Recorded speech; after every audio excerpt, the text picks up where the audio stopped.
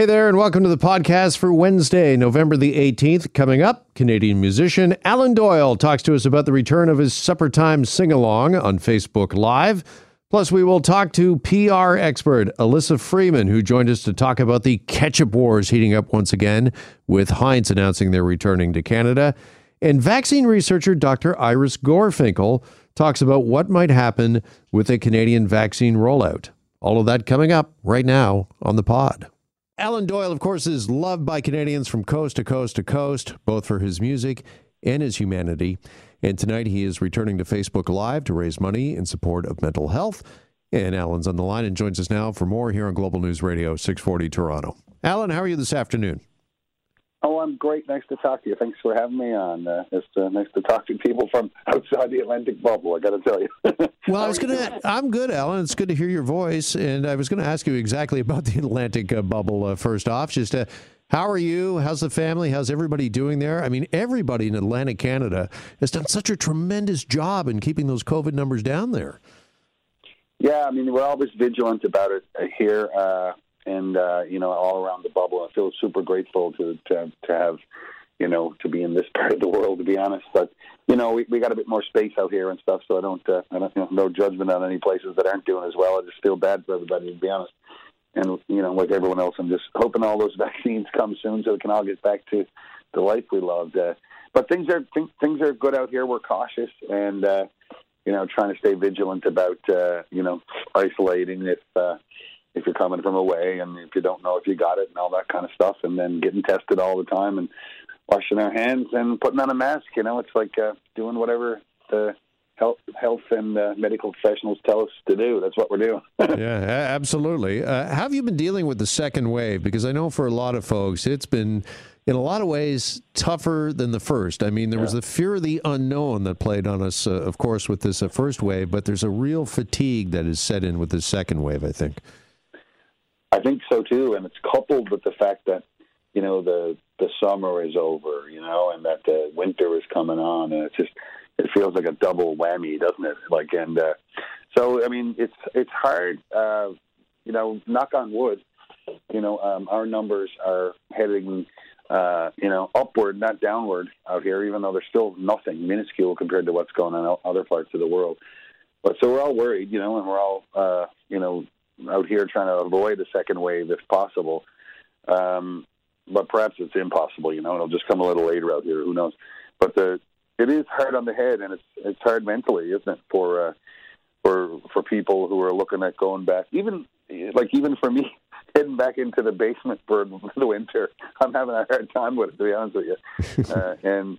and just, I think I had my heart set on this, by the time the Christmas season rolled around, at least I'd know when the green light was going on, and I don't think we're gonna, we're not even going to know when it's going on until much later. So, yeah, well, listen, you're back with these Facebook Live concerts. They were such a great success, such a great comfort for so many when we really needed it. And tell us about the first series in the spring, because again, it was such a much needed outlet for people and such a success. How did it all come about and unfold?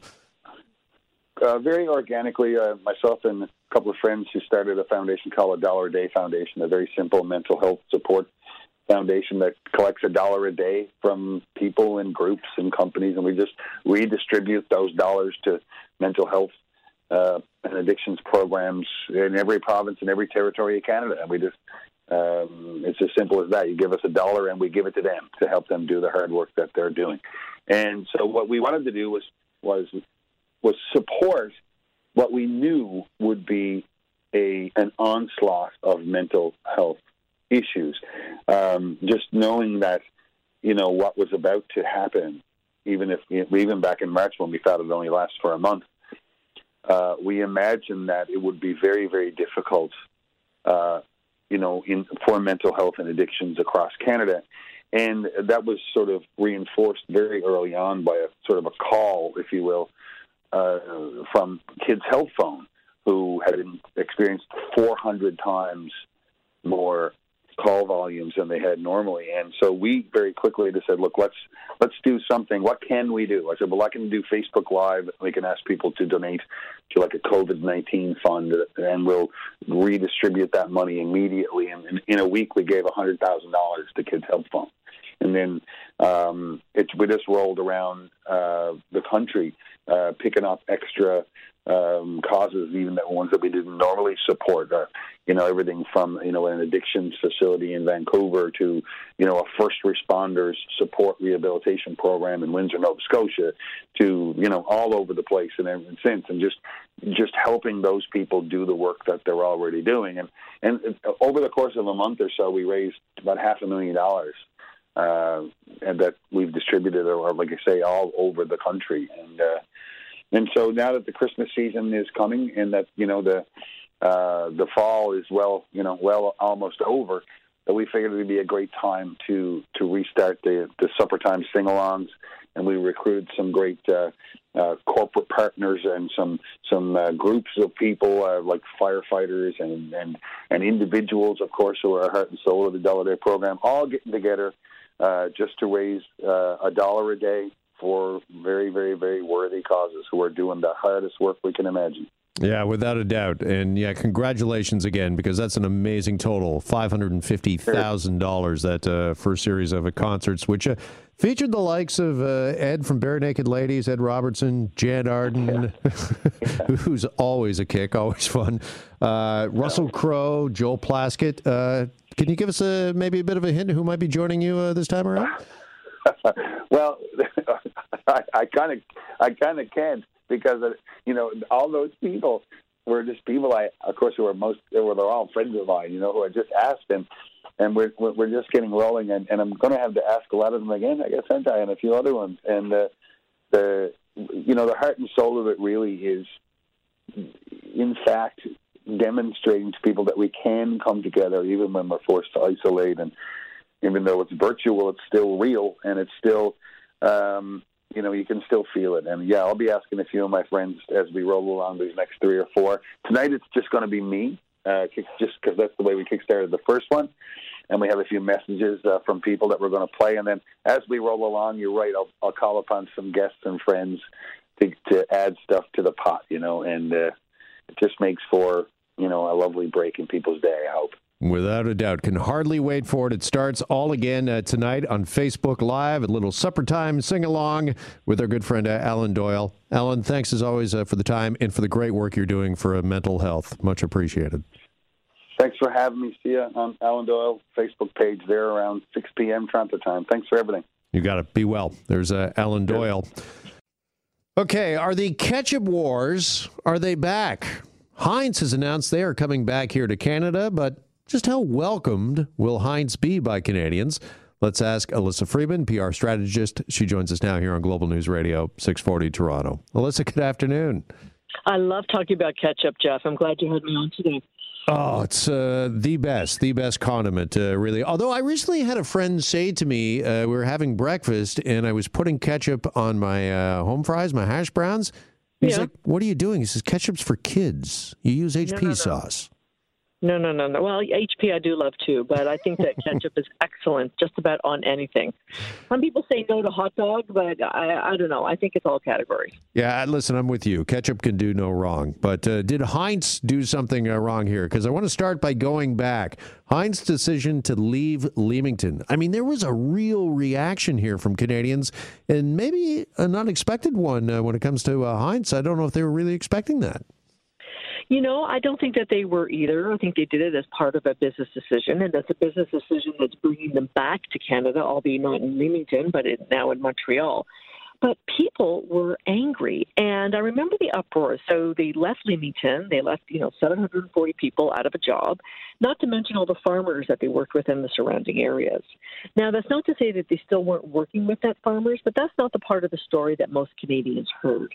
And as a result, many Canadians actually switched allegiances when it came to ketchup. In my own personal experience, we stopped buying Heinz. I was angry. We went to French's, and now I buy even some fancy organic ketchup. And then when I looked up this article on the Globe and Mail and I went to the comments, first of all, there's over 150 comments on a story about ketchup. But bear that in mind. People are still angry 2 years later, and I'm not buying your product. And go away, Heinz. Sorry, I've already switched to French's. People are still, they feel this allegiance to the ketchup brand and to one that left Canada and now is trying to come back in.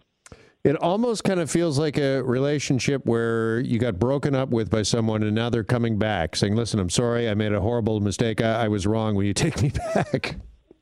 Well, it does. So, Heinz is coming back in, or Kraft Heinz, as they're now known, as the bad boyfriend, albeit in a market where ketchup use is soaring. Apparently, it's now like a $2 billion industry, and that was even before the pandemic happened and we're all staying home. As a result, I think that, Heinz can, yes, have this article. There's a lot of articles now. I saw it on the front page of the Globe and Mail. There's articles in the business section, but I think they have to do more than that. I think that Heinz has to take that extra step and put a little bit of PR behind their re-entry into Canada and just not come in for purely a supply chain business decision. So what do they have to do? What do they have to do to appeal to Canadians, particularly those that are now disenfranchised with Heinz? I mean, do they have to just be real and be authentic, and maybe it's an ad campaign, we're sorry, we were wrong, that sort of thing? I think that, I don't think they'll ever say they're sorry, but I do think that there is some merit to some sort of social media or ad campaign that shows that, we'd like to come back. We are coming back. We hope that you will re-embrace us. And to have some sort of overtone, to make an overture to Canadians is, maybe even go to the narrative, we never really left. We've still been supporting, your farmers and manufacturing plants within Ontario, within Canada. But now we want to expand our operations, and we hope that you'll embrace us all over again. So I really do believe that they should go to that extra PR level versus just landing in Canada. And remember, they're not really going to be using Canadian-used tomatoes. I know so much about ketchup right now. You wouldn't believe it. They're not using Canadian tomatoes until a few years from now. So that even makes me think that they should further level up their messaging in order to try and curry favor with the Canadian public. Because, when you read as many comments as I've been reading, today about this, they have a long way to go. Yeah, and it's interesting what you said about the tomatoes, because you're absolutely right. I mean, a lot of us in Canada, and particularly in southwestern Ontario, in Leamington, felt abandoned by the company, no longer using Canadian tomatoes. That had an impact, obviously, on farmers. And when they're coming back, from what I understand, this is more of a bottling plant, an investment that they're making here, in that the ketchup is still going to be produced south of the border, at least in the short term. Yeah, that's the exact same thing that I read. So I think that they can't wait till they start using Canadian tomatoes again. I think that, any sort of campaign is definitely a slow build. They still have the largest share of the market, I think, worldwide in terms of, who buys ketchup and also who buys ketchup in Canada. And even though the numbers do tell a story, you don't get a feeling from numbers. And, when I see this visceral reaction against a condiment, but a very well-used condiment that is a social equalizer condiment, everybody uses ketchup no matter where, what station you are in life. I think that they have to do a little bit more in order to say, we're back in Canada. We're sorry we left, but here we are. We want to work with you. We look forward to doing more in the future. But something obviously a little bit more clever that ties into their advertising of late. The only thing that I remember from Heinz is the anticipation commercials waiting for the ketchup to drop. Maybe there's something clever around that. Finally, what do you do if you're French's? Do you do anything at all? Do you just sit back and kind of be presidential? No. I don't think that I think they could also be clever, and a lot of people have switched over to French's. And I think that, we've always been here. We would never abandon you, and we hope that you never abandon us in your grocery cupboard. So I don't think that you need to sit back and just wait to see what happens. I always believe in when something like this to be a little bit more proactive and maybe start getting some more promotions out about French's and, getting the brand out there and how they've embraced their Canadianness. So I absolutely believe that there's an opportunity for them right here. All right. Well, it used to be the Cola Wars, Coke versus Pepsi. Now it's the Ketchup Wars, French's versus Heinz. And if they can take anything from history, I think it's don't change your formula. Don't do what Coke did. And I remember the Pepsi challenge, so now you know how old I am. Yeah. Elissa, thank you so much. Good to talk with you as always. Okay, thanks, Jeff. Be well. There's Elissa Freeman, PR strategist for us on the Ketchup Wars. We've got lots of promising news on the vaccine front this week, and talk has now turned to what distribution of the vaccine might look like. Let's welcome in vaccine researcher Dr. Iris Gorfinkel joins us now here on Global News Radio 640 Toronto. Dr. Gorfinkel, good afternoon. Good afternoon, Jeff. Thank you for having me. Nice to speak with you as always. Before we get to distribution, let's talk about these two vaccines for a second, if we could. There's one from Moderna. There's one from Pfizer. Both of them with excellent results, over 90% positivity rate that they're working. Do you, Dr. Gorfinkel, do you favor one vaccine over the other? I'm like the vaccine hesitant many, which is it's exciting, but show me the data. We still don't know the vaccine's durability, so there's a lot of questions. It's super exciting news. So Canada has purchased some 56 million doses of the Moderna vaccine already. Paid, done. And same with Pfizer, 20 million vaccines. But understand, we've got some real logistical challenges that we're facing. I mean, these vaccines are supposed to be kept at minus 80 degrees. Well, minus 70 for the Pfizer vaccine. So that presents real challenges in how we're going to get that out to all the provinces, the pharmacies, the health units, et cetera. Yeah, I was going to ask you about that. That's just the Pfizer vaccine that needs that sort of refrigeration. The Moderna vaccine doesn't need to be kept at quite that low a level? Well, Pfizer has said it has to be kept at minus 70 degrees Celsius. That's a lot colder than we keep the Haagen-Dazs in the freezer right now, like way colder. So to give you an idea, I'm a vaccine researcher, and I do not have that capability. Most clinics across Canada do not have that capability. We have the capability of the average Haagen-Dazs bar. That's what it is. Like it's the ice cream we can freeze, but we can't. Like minus 70 is really cold. That refrigeration system, by the way, is a $15,000 freezer. So enter Moderna. Moderna is a little more promising, although that vaccine also has to be kept at minus 80 degrees Celsius. Apparently, they're saying their product can last in regular freezer temperatures for up to 30 days. So that gives us a little time to get it out to clinics, but it does have to be given really rapidly. We don't want to waste precious vaccines. All right, I think the tiebreaker here is Dolly Parton. Dolly invested, for those that haven't heard, in the Moderna vaccine. She put $1 million towards its development. I don't know about you, Dr. Gorfinkel, but for me, Dolly Parton can do no wrong. So I will always side with Dolly. She is a goddess. Yeah. Did you know she bought 150 million books for the local community to learn how to read because her father could not read? I'm a huge fan. Yeah, me as well. And by the way, quick plug, Dolly is going to join us on the morning show in a couple of weeks, so we're very excited to have her with us on Global TV. Setting that aside, let's talk about distribution. Now that it looks like there's a light at the end of the vaccine tunnel, do we know exactly how this vaccine, whatever it is, will be distributed in Canada and who will or should get it first? Well, Dr. Theresa Tam, Canada's health doctor, is telling us that the military may be involved, which I find very interesting. So the federal government has already purchased some 26 freezers that can, in fact, manage the minus 80 degrees. So presumably once they get off the plane, they're going to be put into these freezers. And it's also purchased, Health Canada's purchased another 100 freezers at minus 20 degrees. So the storage systems do at least for them to land is going to be there.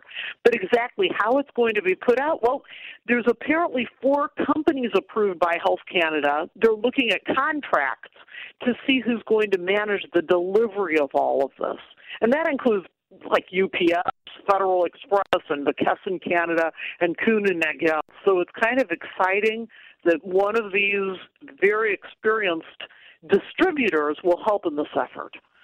You know, I saw that story earlier this morning about the military's involvement, and really when you sit back and think about it, doesn't that make good sense, good logical sense? I mean, isn't this what the military does and does so well? They go in, they can, branch out, fan out, if you will, distribute this vaccine probably in the most efficient way possible. Absolutely. I mean, it's new territory for everybody, but we do need people who are familiar with the lay of the land and who can do the deliveries and do them promptly and well. And so I think the Canadian military is in an excellent state to do that, and probably these other companies as well. So I think that's exciting. What concerns me a little bit is the tight inventory control. How are we going to do that? I'm a huge proponent of having a vaccine registry, which is critical to the success, so that patients, individuals can go in and see exactly what product they've received and when and where it was provided. That's critically important information for Canadians to know. Interesting. And we've heard no word, at least I haven't seen anything about that to date or as of yet.